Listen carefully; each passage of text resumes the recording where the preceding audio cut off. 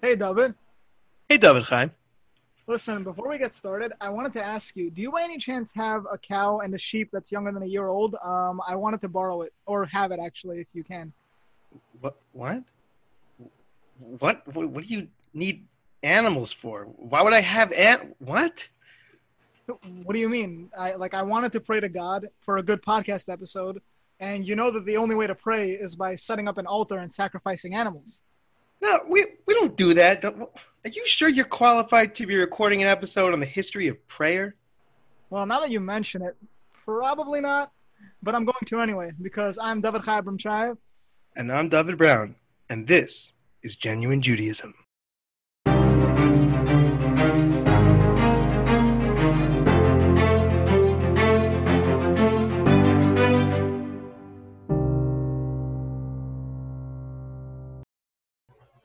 Okay, so a couple of quick points before we start.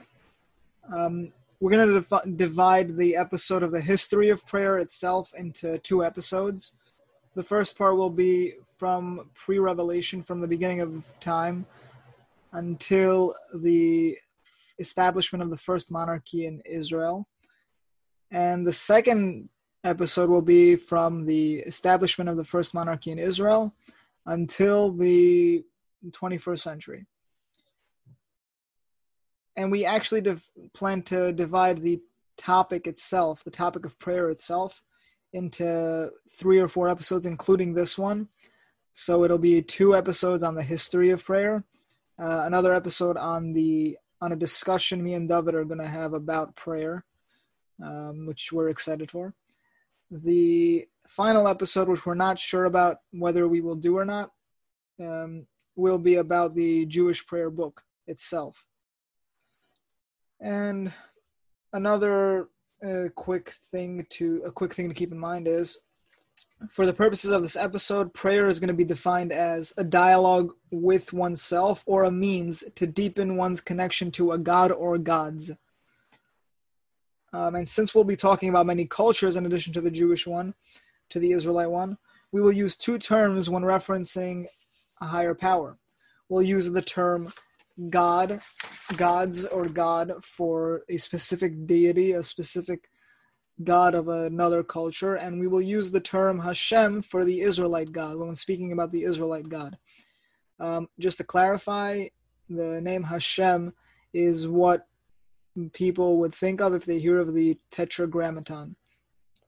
Okay.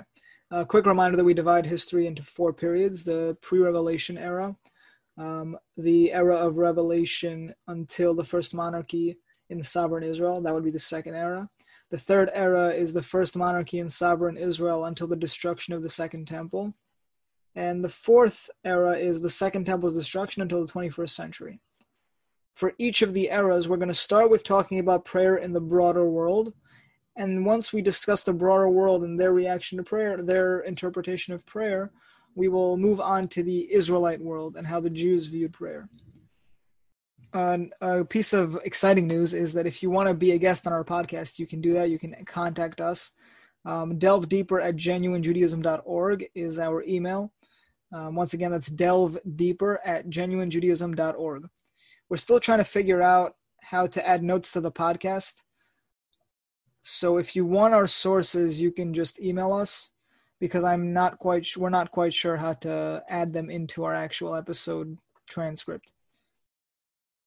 So, final thing, I really want to give a huge shout out to a self-proclaimed #1 fan whose support I really appreciate.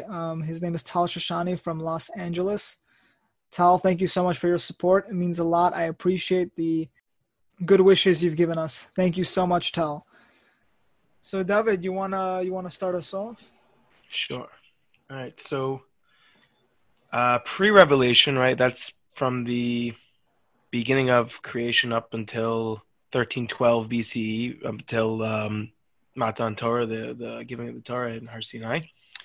But the origin of prayer is really tied to the idea of spirituality. They're really one and the same, in almost. Basically, before there was an idea of praying to a higher entity, there had to be established that something exists outside of nature. So it was concluded all things that are all physical things, all mundane, natural things have a, you could call it like a tethering. There's it's a physical manifestation of a spiritual thing. So this belief system is known as animism. Am I saying that correctly? Yeah, I mean, we're not going to be that exact on pronunciations here. All Way right. too many things. You guys will understand once we get into it. There's just pronunciations here that we cannot be held accountable for.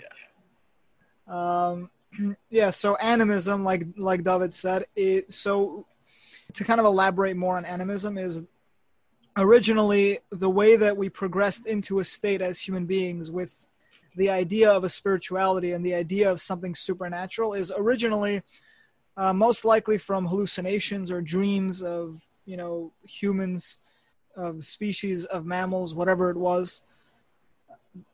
We saw in dreams something that wasn't occurring in the natural world, and we concluded way back when, probably third millennia before Common Era, fourth millennia maybe, we concluded that it had to be that it had to be that every physical thing had a spiritual counterpart. And the important caveat here is that these things included inanimate objects in addition to animate objects. Just to recap, animism is the origin of all kind of, according to most anthropologists that I've seen, and I've done not that much extensive research, but I'm not an expert. Please correct me if I'm wrong. Animism is the origin of this idea that there are supernatural things. And what happened was animism kind of looked at everything and said, this rock has a spirit, this human has a spirit, this animal has a spirit, and all these spirits are the same level of spirituality, whatever that means. It's not that we were one spirit, it's that each physical object had a spiritual counterpart, which was without a hierarchy. But then, with the progression of time, yeah, sorry, Devin. No, I realize it's interesting. I'm thinking about it now. What Adam, the first man, what he did in naming all the different parts of creation, that was really what he did. Was he looked at each thing and was able to understand what its spiritual nature was, and through that, it was given its name. So that's really, I think that's as far back as animism could possibly go. If this is my hypothesis is correct, which it's just I have no clue. Oh, so you're saying it's as though he separated the hierarchies, is what you're saying. In a way, yeah, he was able to ascribe spiritual quantities to things. That's something to consider for sure. Yeah, we'll never know, or will we? I expect in the discussion episode we're gonna get a bit fired up because I think we Yeah. have differing opinions Looking on forward this. to that. But animism progressed into this idea that, just to give you an example that I think will sum this up quite nicely and quite quickly.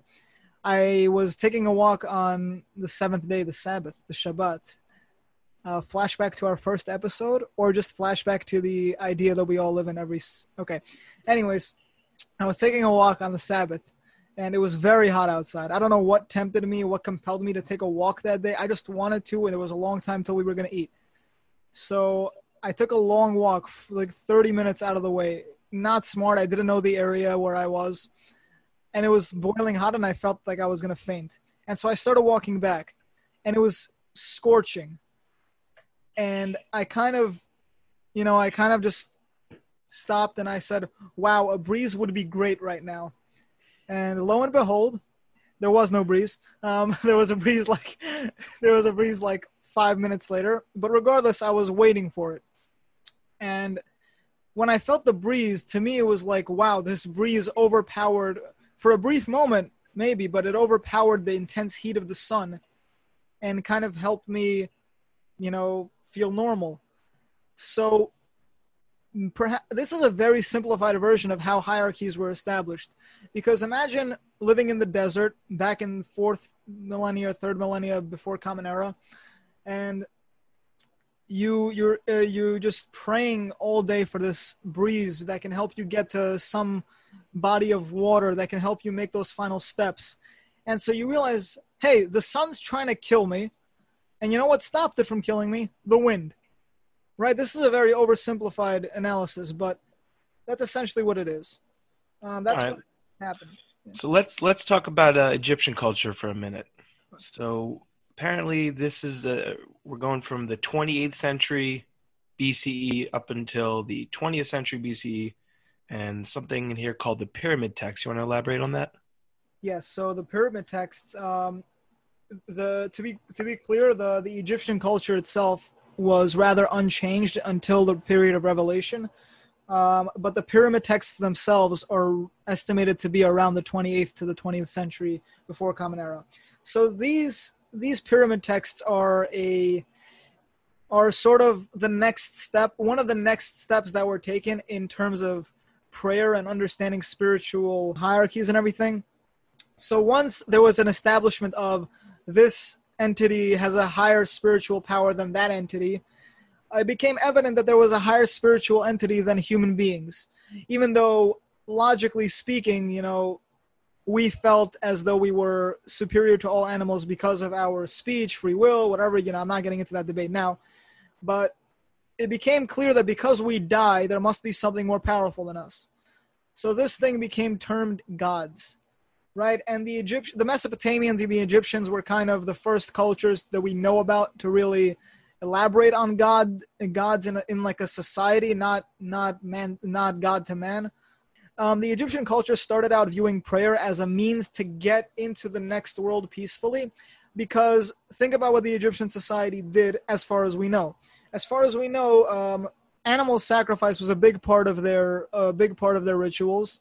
There are opinions in Judaism which hold that they viewed some animals as gods.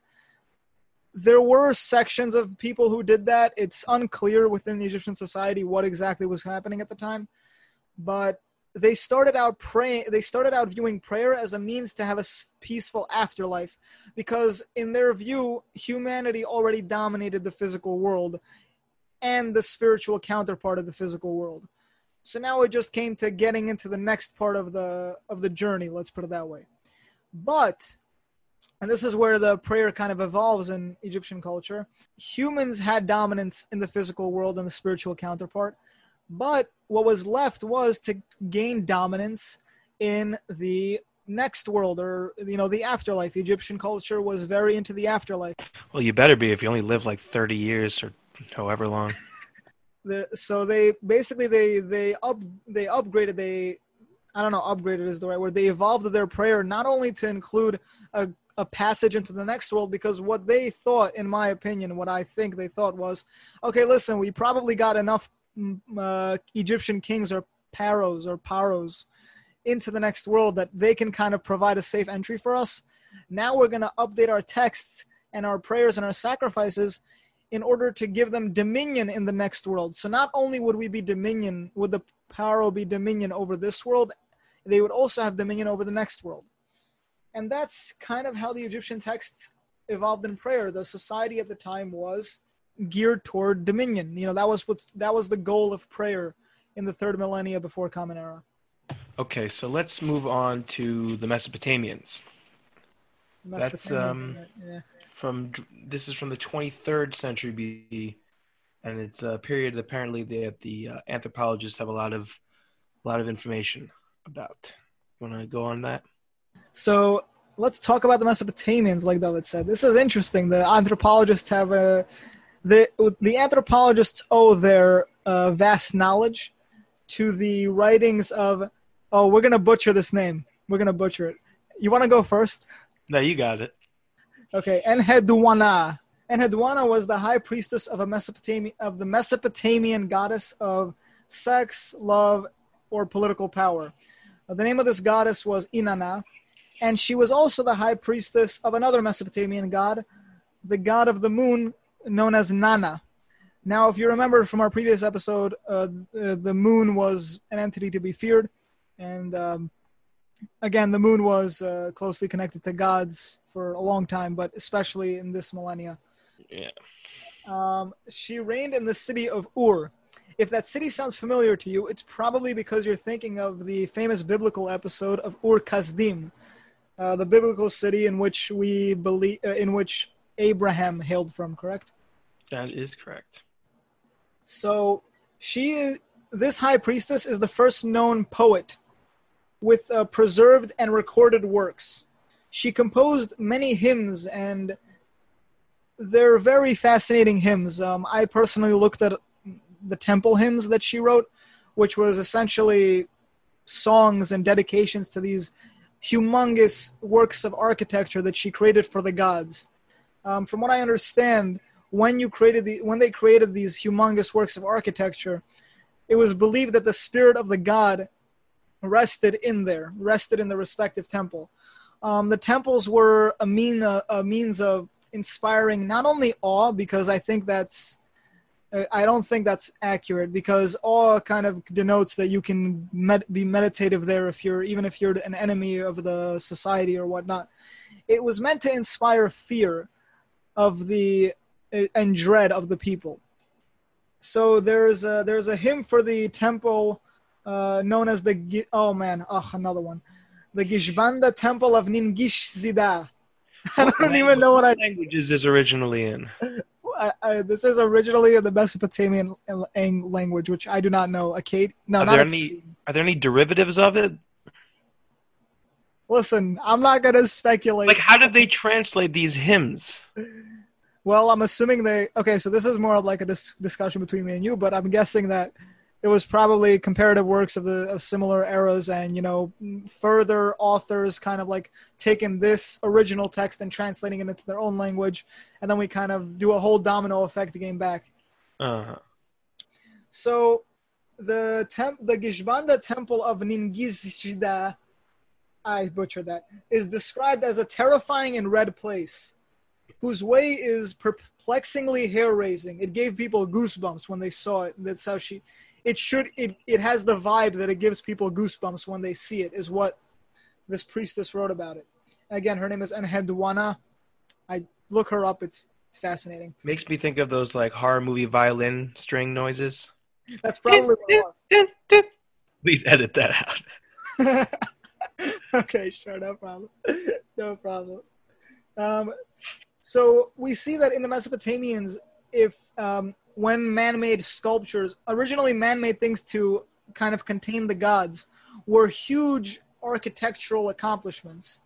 They were huge, they were magnificent buildings, because if you think about it, if you're talking about containing a god, if that's what we speak about, then really the only way to do that is through a huge, amazing building, right? Like in the beginning steps in primitive culture. Let's move on to the astrology. Okay, let's move on to astrology. You're right. So, astrology isn't actually that big of a player as we think it is. I think when I was growing up, I kept hearing that astrology predicted the downfall of, this and that, of the Egyptian Empire and all that. And I think it's even in the Torah somewhere that the astrologers, what's translated as the astrologers, which, you can debate that translation. But the Egyptian culture probably had astrologers, most likely more than not they did.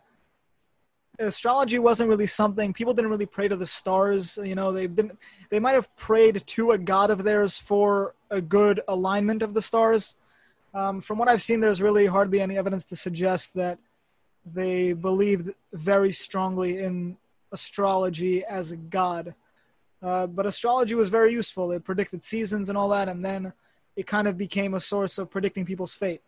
It wasn't really a god. Rambam does talk about a period where there was worship of the luminaries, that you would call them, where that people originally saw them as servants of God that were worthy of respect, and over a long period of time it developed into, these things are deities of their own.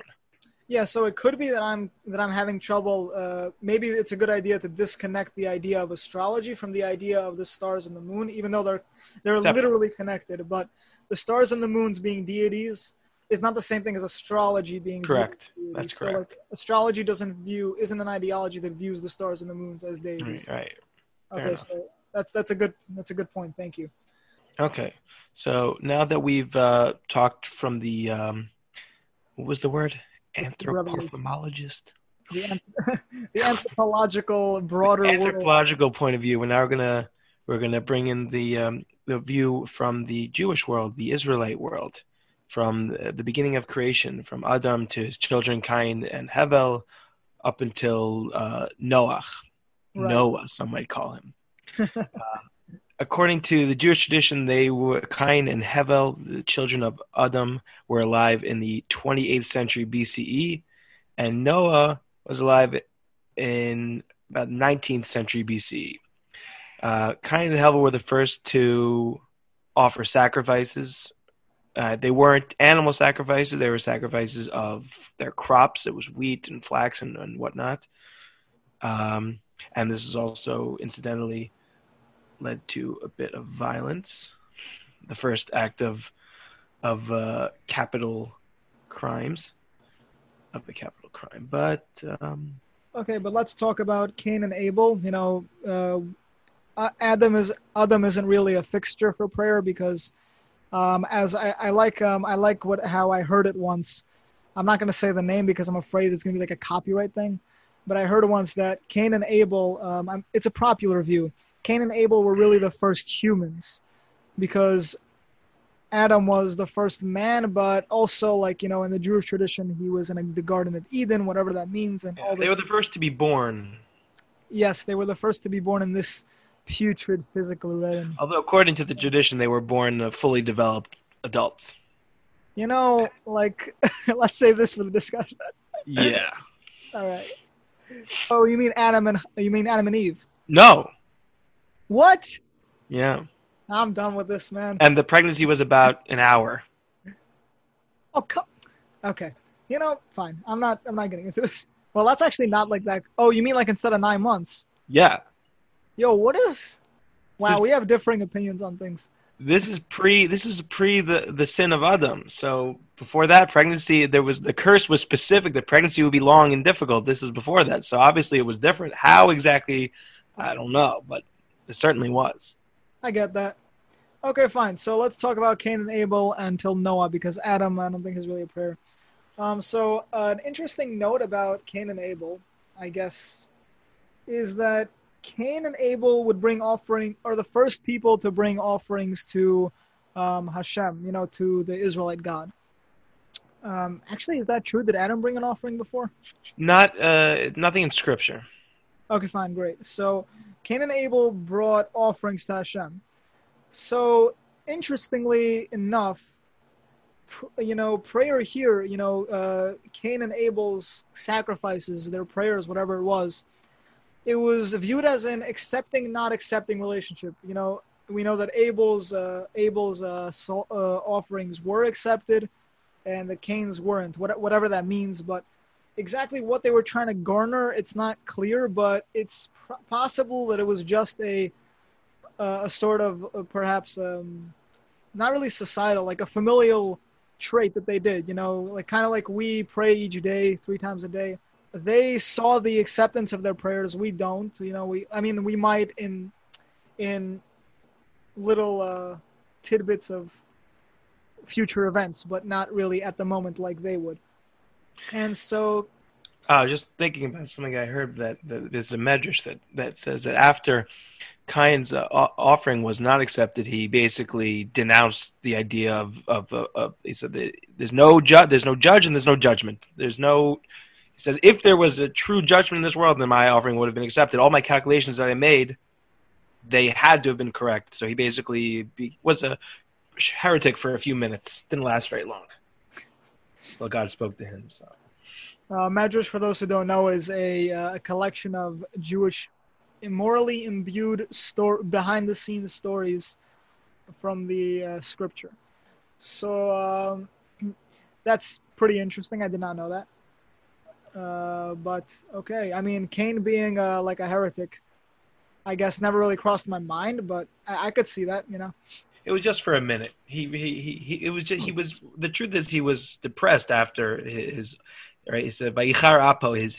Typically people translate it as he became annoyed or like distressed, but it really means like to like your face falls. You're just right. You lose. It's just a lack of like hope. Your countenance drops. Exactly. Where you just he was everybody. I'm sure anybody can attest that when you're feeling down, you think and say things that you don't normally.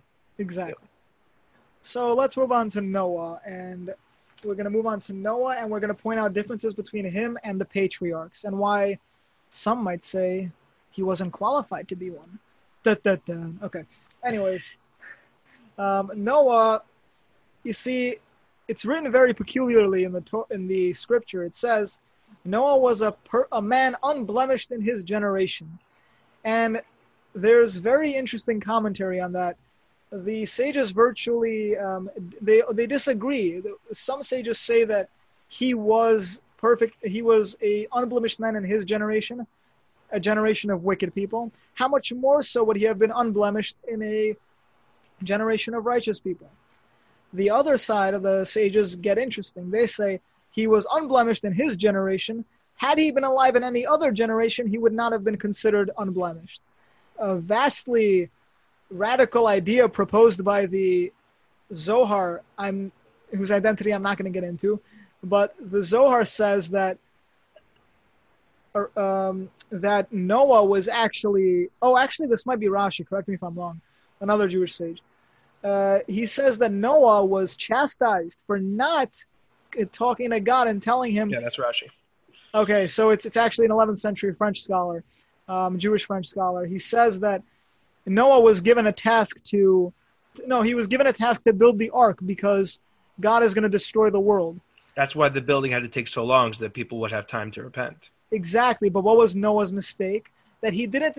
First of all, he didn't plead to God on behalf of the world, and the second of all, that he didn't actually do much in terms of preaching and helping his society out, which was considered a major fault in him. Now, prayer here is, you can get a view from the sages that prayer here is meant to be, if God approaches you, let's say, we don't really have this now, but back then, if God approached you with something that he planned to do, if he approached you with it, and it seemed morally incorrect in your eyes, you would talk to God about it. We know Abraham's famous line of, should the ultimate arbiter of justice not act justly? Something like that, right? Mm-hmm. And so Noah was actually considered to be inadequate in this type of prayer. Go on, David. It is very interesting. I was thinking about this yesterday. If you go through the 24 books of Scripture, the amount of, I don't want to say rebuttal, but maybe follow-up questions that prophets would give kind of increased over, like, when you go from, at least compared to Moshe, where Moshe didn't ask any questions. Moshe just did, because, you know that Moshe was, this is a whole nother discussion, but Moshe had a very different level of prophecy. So for him, it wasn't difficult to get on what you call God's page, get on the same page. I was looking in. That's interesting, actually. That explains a lot of things. Yeah, and when someone, because the truth is, we saw by, who was this? Was it Yiftach? I'm not sure. The one of them wasn't sure. They did a couple tests to make sure, is this really God speaking to me? What test with the wool? Oh, was it Jephthah? It could be. I for some reason think it was Gideon. I don't know. No, you're right. It was Gideon. Okay, fine. So, meaning that you don't necessarily know right off the bat, like, oh, this voice speaking to me is God. Maybe I just became schizophrenic. Right. Yeah. No, it's real, because that's actually something we see with Ezekiel, right? Like God says basically you're going to look schizophrenic and like a crazy person, but it's me talking to you, right? So self-fulfilling prophecy, perhaps? No, kidding. But regardless, let's move on. Noah is seen with the task of, really, he was supposed to save his generation, and instead everybody died. That's the view. That's one of the view of the sages, which is, it's a rough view. Okay, so let's talk about the patriarchs, right? We have Abraham, Isaac, and Jacob. I'm not going to say a lot about them, except for that Abraham, Isaac, and Jacob, from what the sages virtually all agree on, and from what we see, they set up altars everywhere, proclaiming the glory of, Hashem, of the Israelite God. And kind of, they had very, very complicated philosophies. And you could see this because Abraham, as we know, was always taught never that child sacrifice is an abomination. And yet kind of unquestioningly is ready to commit child sacrifice, however you want to view that story. They had complicated philosophies. They were not blind followers by any means, because then the entire situation with Abraham and Sodom and Gomorrah doesn't make sense. Many things don't make sense if you want to go by that. But Abraham, Isaac, and Jacob virtually all had the same idea of kind of, if God came to them with something they viewed as immoral, they would speak back towards God and say, no, this is not right, in a much more respectful way, and use human intellect to guide the next discussion. Outside of Sodom and Gomorrah, where other instances do we have of that? I'm just curious. I don't remember off the top of Mm-hmm. my head. Okay, so now let's talk about Isaac. Isaac does portray a more familiar mode of prayer that we're used to, in which he prays to God for his wife to become pregnant, and so does Abraham. By the way, the matriarchs were all barren for some much debated reason at the commentators. So they would pray. Yeah, could be God adores prayers that much. Okay, so now we're going to talk about one thing with Jacob, and then we're going to move on to the Israelite world and going to move on to the next era. So with Jacob, there's an interesting prayer that happens. Not really a prayer, but he has this famous dream, the dream of Jacob's ladder. And after the dream, he makes a deal with God, sort of. He sets up an altar there, and he says, if I am protected from all my enemies on this journey that I am taking, when I leave my father's house, to kind of avoid my brother from killing me and everything, if I'm protected, if I have water, bread, and food for myself, and I come back here safely, then Hashem will be my God. Then I will claim the Israelite God as my God. Now, it's noteworthy to mention that all the commentators say this cannot be taken at the surface level, because there is no way prayer at any point in terms of prayer between a person and God is making a condition. Now note that they're not saying the problem with the condition was that Hashem was going to be his God only after the fact. The problem was that he was making a condition. We don't believe in prayers with conditions. This in the general sense that we think about it. God, if you give me a good grade on my test, I promise I'll give charity this time when I get my paycheck. Well, that doesn't make sense because you wouldn't be working. Bad analogy, my bad. But you understand what I'm saying. And I also find it difficult to even take the idea that up until that point, what Jacob did not consider Hashem to be his God, because the uniqueness of the patriarchs was said about Abraham, that Laman Yitzab es ban of Acharov, he would make sure that his children would follow in his path. And that was the uniqueness of Abraham versus other saintly people in his generation. Yeah, it's not possible to take it face level. So what did that prayer mean? If you want to go into it, Nachmanides, a 14th or 13th century Spanish scholar, I believe, maybe French, I forget. But he essentially says that this condition wasn't this prayer that we see at surface level. It was a psychological hold on Jacob for his own self to make it back safely to this location after he fulfilled his self-proclaimed mission of kind of spreading God and, making his own kind of family and starting everything and going with the values his parents taught him. It was his own condition, because if you hold God to be of the utmost value, let's say, then if you create a condition with your utmost value, saying that if I don't do this, my utmost value it can't be, that's not my utmost value. You've placed a psychological hold on yourself that forces you to go down that path and forces you to constantly want to make it out of the situation, and gave him the drive essentially to make it back home. And so now the Israelites, kind of after Jacob, with Jacob's still alive, there's the whole story of Joseph and his brothers. We're not going to get into it, but essentially the Jews end up in Egypt. The Israelites end up in Egypt.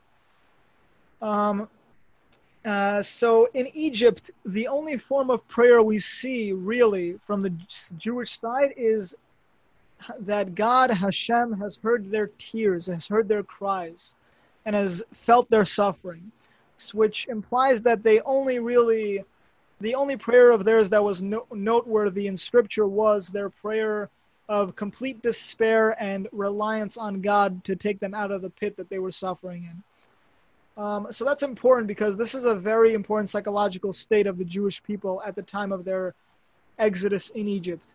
Not exodus, slavery in Egypt. they only view God as this beacon of hope, and that's important. This person, this thing, this entity to come to with when there's nothing else to help you. Okay, so now let's just talk about. Okay, so let's just finish this up with the revelation until before Revelation. So what you see, and you see the psychological state of the Jewish people kind of in play when they exit Egypt, because what happens is they come to the Sea of Reeds. What is it? Or the Red Sea? Which one of those?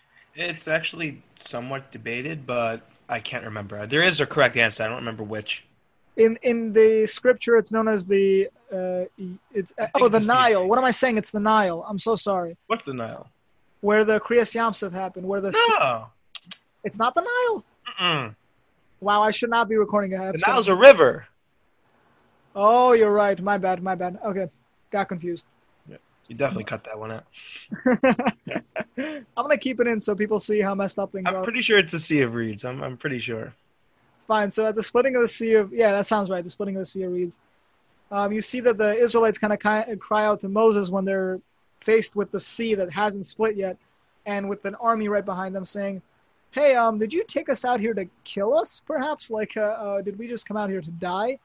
You know, and they all started crying out. And while this might not seem like prayer at first, if we look deeper, it is what they're used to as prayer, because they see Moses as the direct emissary of God, and they only are capable of crying out to God because that's how they see him, as like that hope and despair, and like they're only used to communicating because of suffering. So right now they're feeling suffering and they're communicating. Important points to make. And later, right when they cross the Sea of Reeds, there's a war with the nation of the Amalekites. The Amalekites attack the Jews right when they get freed, right away. And you see that the Jews are kind of given a hint to prayer. You see that Moses, as we know him, he's raising his hands while the soldiers are fighting. The Jews are fighting. They're not really soldiers, they're slaves, but who kind of have very little experience. And as he's raising his hands, they're winning. As he's dropping them, they lose. They're losing.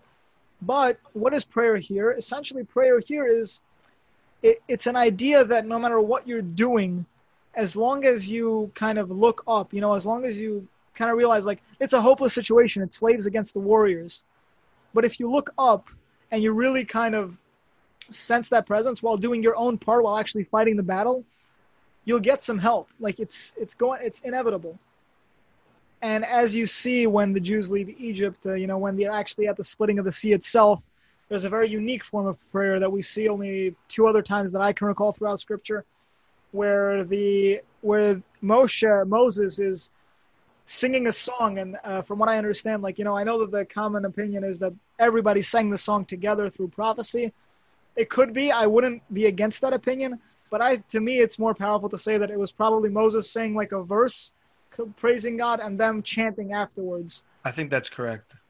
I think that's probably what happened. But prayer here is viewed as a recognition of the unbelievable power of God to save, or to be with you, right? So that's the Shira. The idea of Shira is happens when you give shir, when you recognize God's providence in all of creation, not just in the problem with the Jews up until then was that they saw, okay, God is like that, like when things are going bad, we go to God. But the truth is, everything leading up to that, God was controlling every single factor of it. So there's no reason to wait until things get bad. God is with you the whole time. That's the idea of a shira. It's like the true. That was what the Medrash says, that even a simple maidservant was able to comprehend basically saw the image of God, whatever, basically was able to see God in complete physical manifestation in the world. Right. So that's powerful. Song has, like, all these things have a great power to open the eyes of even the most uneducated, not to their faults. I'm not calling anybody uneducated as an insult. Anyways, so the last thing before Revelation, really, in the Israelite world that we should get to is how they prepared for Revelation. I mean, it was going to be introspective. Moses kind of told everybody, prepare yourself 3 days in advance. Don't be with a woman, there was this idea of purity for prayer. They were getting a lot of ideas on prayer. Prayer as a time of prayer in the times of suffering, prayer as a beacon of hope, prayer as part of the effort that you cannot make yourself, that you need to rely on another and on something beyond you for, and all these things are just kind of they're aspects of prayer that they're introduced to. So again, the broader world pre-revelation is kind of dominion. It's using prayer as dominion, as gaining power. We see it with the temples of the Mesopotamians. That was to inspire fear and dread of themselves. We see it with the Egyptians. It was to get into the afterlife. The idea of totems and idols, yeah, it's there, but not as commonly as we believe just yet. Totems and idols are more of the post-revelation societies that we'll see. So, David, take it away. I just wanted to mention, I think that's the uniqueness of Jewish prayer versus all the other prayers, because Jewish prayer was primarily for survival, because they weren't warriors like other nations were. Other nations that weren't strong enough to just cease to exist, the Jews survived on this same idea that they had in Egypt, that to when they're in a tough situation, when they think all hope is lost, they cry out. That's Ein koch liYisrael b'fiim. The only strength that Jews have is in their mouth, in prayer. Yes, and it's definitely a distinction, because to view prayer as a means to dominion as opposed to a means of getting out of a bottomless pit is definitely a positive change, Yeah. It's unfortunate that humanity had to go through the dominion phase first, but that's how we were. How we were. Okay, so we're going to go from the giving of the Torah at Har Sinai up until when the Jews first got a king, the King Saul. Now, regarding the non-Jewish world at the time, we had different kinds of worship, basically varieties of paganism. And we were talking about the Canaanim, the Canaanites, and the Moabites. They worship various gods like the Molech, Dagon. Right, the Dagon was a Dagon. It comes from the word dug, a fish. That he had it was a statue, and the upper body, I believe the upper body was a fish, and the lower half was a man, or vice versa. I don't remember. A variation of a merman. Yeah. There was all sorts of, mostly child sacrifice was the main form of big time prayer to these deities. That was there was one of them, I think the Baal Peor, where you would defecate in front of the statue, and that was how you worshipped it. Other ones you threw stones at them. There are all sorts of strange pagan worshippers. Right. So let's talk about it. We got the Canaanite worship. That was the main worshippers, main society outside of Egypt and the Middle East. A mighty society, very, very mighty. Their deities were mainly between four: Dagon, Baal, Astarte. The Asherah, or as we know her nowadays, Astarte. Oh, you talking about the tree thing? Asherah trees? Yes, but that was also a god. The Asherah trees were trees connected to the goddess Astarte. Uh-huh. And the last god is Molech, the one that we're probably most of us know. Now, interestingly enough, Molech was all these gods were actually worshipped within the Canaanite and Moabite communities. They were very prominent in the Middle East. The gods Dagon and Baal, they're deities of the Philistines. Dagon, as David mentioned, it's believed to be the supreme god. Actually, it's the fish god. That's how we translate it. And he was supposed to have dominion over all of physicality because he had the water aspect and the land aspect. Oh, yeah, exactly. That's a good point. There was something about air as well. Something about had wings, maybe. I don't know. Fins and lungs. I have no idea.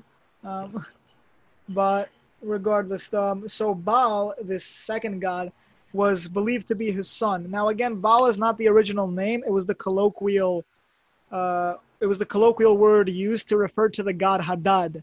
Hadad is actually the name of is actually what we refer to when we say Baal.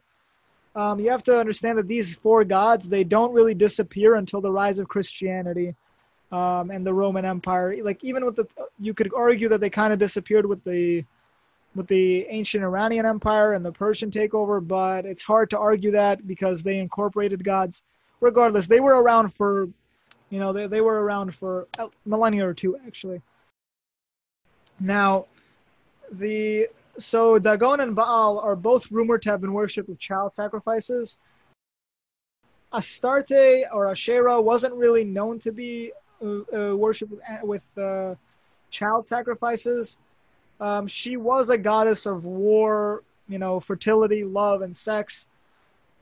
She was prayed to for success in war, so we see a dominion aspect again with all these gods. They were all used for war and for, dominion and kind of superiority. Most of the gods were worshipped with child sacrifices in the Canaanite and the Moabite world. The last god is Chemosh, the Moabite god. He was a deity who demanded child sacrifice, even from non-Jewish texts that we have now. So it's actually quite surprising because we know that somebody who wanted to curse the Israelites after Revelation, the king of Moab at the time, his name was Balak. I don't know how to pronounce it in English. He went to a Gentile diviner of Hashem to strike down the Israelites, and that's so fascinating because even though he couldn't separate the fact that Hashem isn't a god for dominion. Like we didn't view Hashem as a god for dominion. We say that he was a man of war, actually, but that's one of his many aspects that we speak about. The Talmud actually pinpoints his particular skill when it comes to Hashem. That it said that he called himself the Yodea Das Elyon, the knower of supreme knowledge. Balaam you're talking about, right? Or Balaam? Yeah. And the Gemara asked, how in the world does this guy have knower of supreme knowledge if he doesn't even know what his own donkey's thinking? He can prize the thoughts of the Almighty, but can't figure out the thoughts of a donkey? Because there's a very interesting story in the Gemara and Avodah Zarah about that we won't get into. But basically it said that he understood that there's a one instant, I think it's maybe about 1/1800th of a second. Let's just call it an attosecond.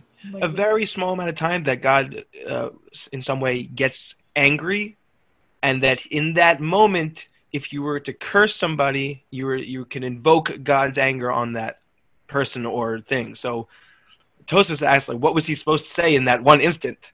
It's not that much time. So he said that he just say, Kalem, destroy them. But that was his plan. But the Gemara notes that in all the days that Bilam was trying to use this tactic, Hashem didn't get angry during those days. Okay, so let's go on to the Jewish world, right? So the Jewish world has this, I guess right now post-Revelation, the first time that a non-Israelite's eyes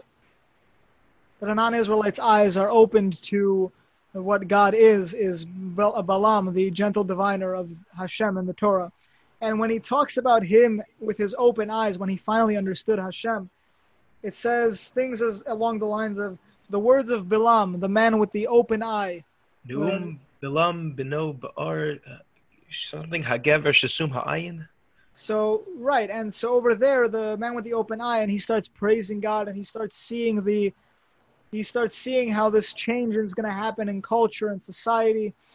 And prayer over here is speaking from clarity of mind. When you've been proven so wrong, or your worldview has changed so much that you can't help but break out into a dialogue with something, to speak to something or someone and to praise them for whatever's going on. Now, didn't seem like his viewpoint changed for very long. I mean, we could talk about that in the next episode because I do think his viewpoint changed. Fine, but we'll talk about it.